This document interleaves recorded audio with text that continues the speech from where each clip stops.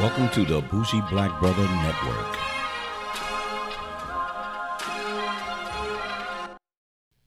Good afternoon and welcome to Fade to Black Cinema. I'm Michael, your Bougie Black Brother, and I'm here with my co-host Alicia.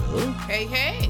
So, we're home, because of COVID. Yep. And we're actually just looking at a lot of TV shows as well as movies and different things like that. And we've been on, I guess you can say, an HBO kick because it's been a lot of good kind of movies and TV series that's coming out on it. Actually, TV series, because I just love the way they produce their stuff. Kind of catching up on some that we didn't watch. Didn't hear much about. Yes. And then said, you know what? Let's just swing over to that. So the one that we found interesting was the actual Perry Mason series. Yes. And one of the characters in there, we loved him from The Americans. Yes, Matthew Ray.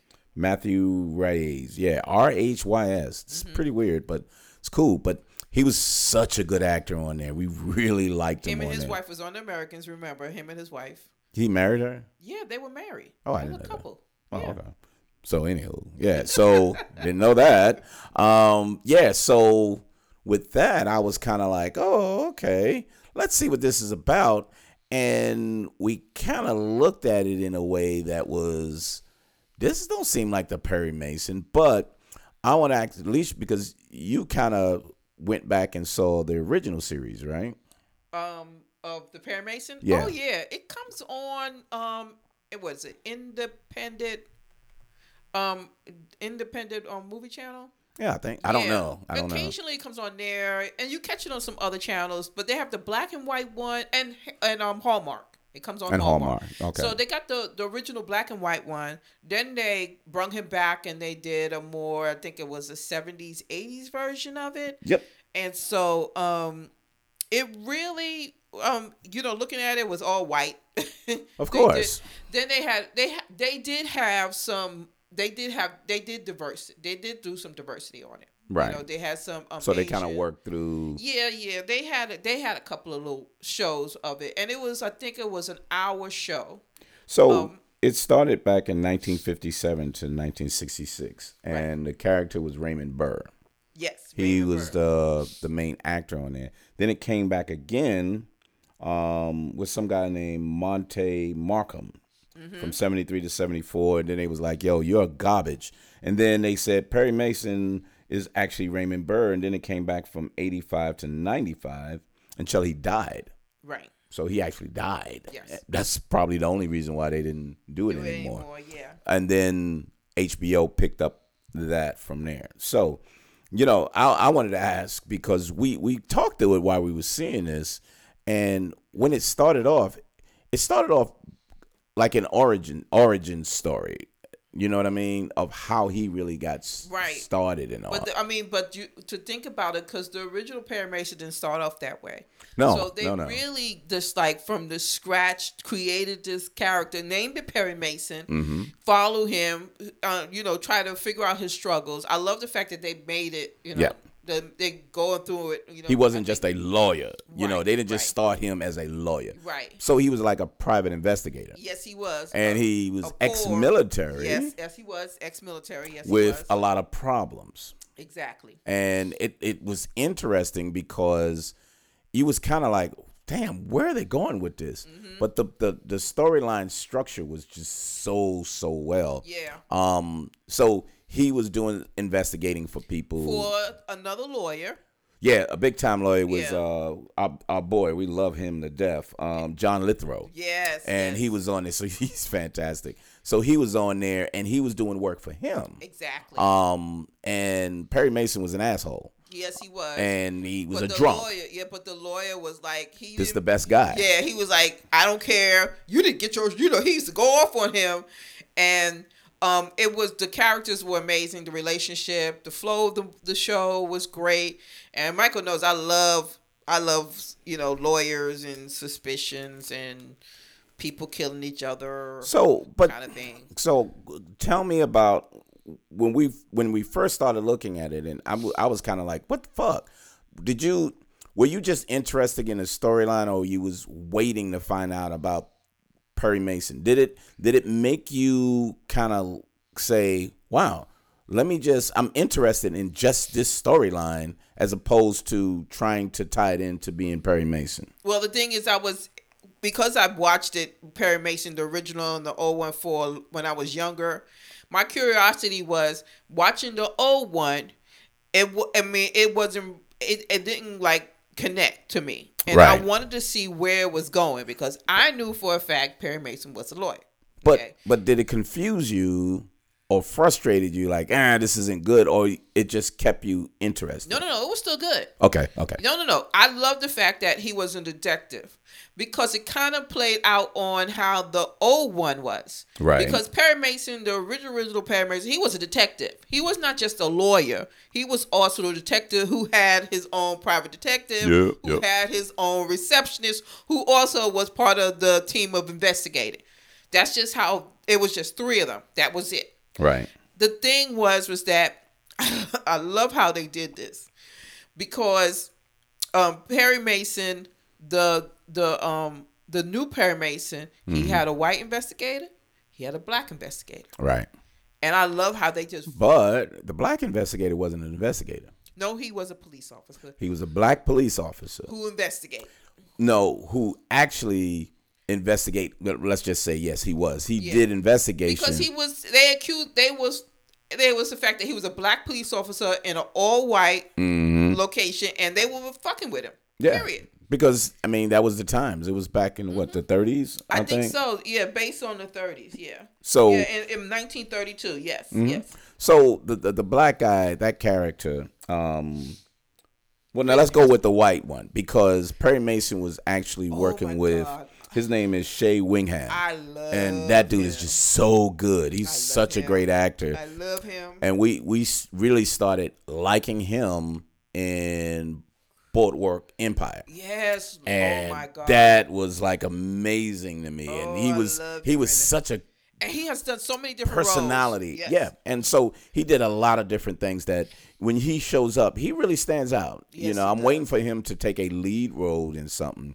But he does really great supporting roles. So when you see him, he's good. Yes. He's very good. He don't have to be in a starring role for it. Okay, he could do a starring role. He could be second in command. I don't care. He is such a good actor no matter what he does. Exactly. And then which brings us to the police officer. His name is Chris Chalk. Yes, it is. And he looks familiar, and you really can't catch who he played on until you say the movies, which is When They See Us. He was on that. He was on the movie Detroit, and he was on 12 Years a Slave. Mm-hmm. So he showed up in a lot of movies or series, and you're kind of like, whoa, I've seen that guy before. Yes. But then when you say it, you'd be like, oh, yeah, okay. Yeah, that was him. But this one, he snuck in here because they had an offline story. Thank goodness it's a series, so they had a chance to build up his character and his life and the struggles that he went through. So they're actually put his storyline within everything too, which made it very, very interesting. Exactly. So, but the whole big premise of this one was there was a family that child got kidnapped. And they put him up for ransom, and when they gave the child back, the child was dead. And it was kind of like, okay, that's like just find the damn kidnappers. That should be a closed shape, open and shut case. Yeah, but the police was crooked. The police was crooked. And there was some kind of cult that was going on as well. And they were the one of the police officers was the one that had something to do with the kidnapping. Because he was involved in some crooked stuff constantly. And he's been dealing with corruption. He was corrupt, so he was doing that. Right. But then you had this whole cult of people that worshipped the one leader that was there, and there was one rich guy that was paying them, and then we come to find out one of the rich guys that was paying them was the father of the father of the guy whose child got kidnapped, And then the story starts breaking all apart, and Perry Mason had to put it together. Right. Otherwise, it went to his wife was having an affair with somebody else that was in the church, and it was like, oh my God, this is crazy as hell. Yeah, it got a little crazy. But I liked it because Perry Mason had to figure it out. Yeah. And it gave you enough time to put the pieces together. Right. And when you put the pieces together, it made sense. Initially, it was like, damn, this shit is all over the place. Women, where are they going? Mm-hmm. But there was a connection. But basing it off the 1930s, you could understand why the flow of it was the way it is, the situation, how it happened. And, it was, and, the thing is that there was no computers, no cell phones. So it was like you had to really think. and you had to figure things out. And you had to go to the location. And you had to find paperwork. And you had to do so much work. Or you had to have so much connections. Mm-hmm. So your connections, because the guy Perry Mason was working with had the case until he killed himself. Yeah, that's true. Because he was in so much debt. Well, not only that, the district attorney blackmailed him. Yeah, so he blackmailed him. But then it was so cool. The district attorney, the assistant district attorney, wanted his job. Yeah. So he started helping Perry Mason in their office because there was the one lady that was in there that she wanted to be a lawyer anyway because she was doing most of the lawyer work. Yeah, but which is interesting is back then the bar exam, you didn't have to go to college to take the bar exam. You just had to take the bar exam. That's all you had to do. But let's lead to that. So he stayed as an investigator, and the main guy died. So the main lawyer died, John Lithrow. He died. And they said, then why don't you be the lawyer? He said, I can't be a lawyer. I don't know how to be a lawyer. They said, don't worry. We'll just get you to pass the bar. Yeah, but he said the questions on the test never changes. So you're going to get it regardless. Yes. So he passed the bar. And they said, you can win because you're good enough to represent because how you investigate. Right. They said what he did, he gave him an office crash course on being a lawyer. Yeah. He said, no, you can't say this. You got to say this. No, you can't do that. And then he explained to him what each, the wording or everything was. Right. And it was like, I was like, it was amazing that anybody can be a lawyer. Yeah. You know what I mean? I was like, damn, if I had a damn Back to the Future. No, you couldn't because you was black. Oh, that's right. Damn, that's right. Yeah. You couldn't have done it. But anyway, so it was great to see the progression of how he became a lawyer and what it took and the reason why he became a lawyer. Because he didn't want to be a lawyer. It was a need for him to be a lawyer. Because he knew the woman was innocent. Yes. And they had assigned a lawyer, but that lawyer was telling the district attorney everything. Mm-hmm. And so they threatened his ass. Yeah, they kicked his ass out. Well, that was nice. Yeah, that was nice. Yeah, it was really. I like that part. His ass. Yeah, he's like, get the.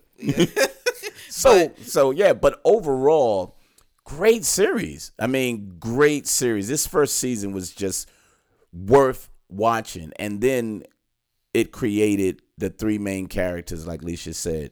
But one of them is a black guy. He quit the police force, and they tried to pay him off. Remember, they gave him money to try to pay him off. Yeah. And he gave it back and was like, I'm out of here. Yeah. The hell with y'all. Yeah, because they were threatening his wife's life and his wife and all of that. Yeah. No, but the main guy gave him money. Mm-hmm. The police chief, for him to say, just tell the truth. And he was afraid to tell the truth, but he kind of had to because he was a cop. But he was like, look, I'm not going to put my family in jeopardy. So now he works for Perry Mason. And the other lady, her name, Delia Street, played by Juliet Rylance, or Raylands, whatever. Yeah. But, so really good series. Highly recommended series. Great acting. Great writing and directing, and the atmosphere is dark, and it's the streets of California. I thought it was actually New York, but it's in California, and the griminess of all. It was really, really great. It was a really great series. Your thoughts on it? No, I thought it was really good. I like the fact that you're starting to see more movies that say where certain characters were supposed to be white, they were putting black characters or minority characters in the mix of it. And I love the fact that he transitioned to black officer and as a detective. So I really liked how they did that. Investigator. The investigator. I really like how they did that, and I think I would definitely I'm a big fan of lawyers and movies that are really, really good, or TV shows that's really, really good.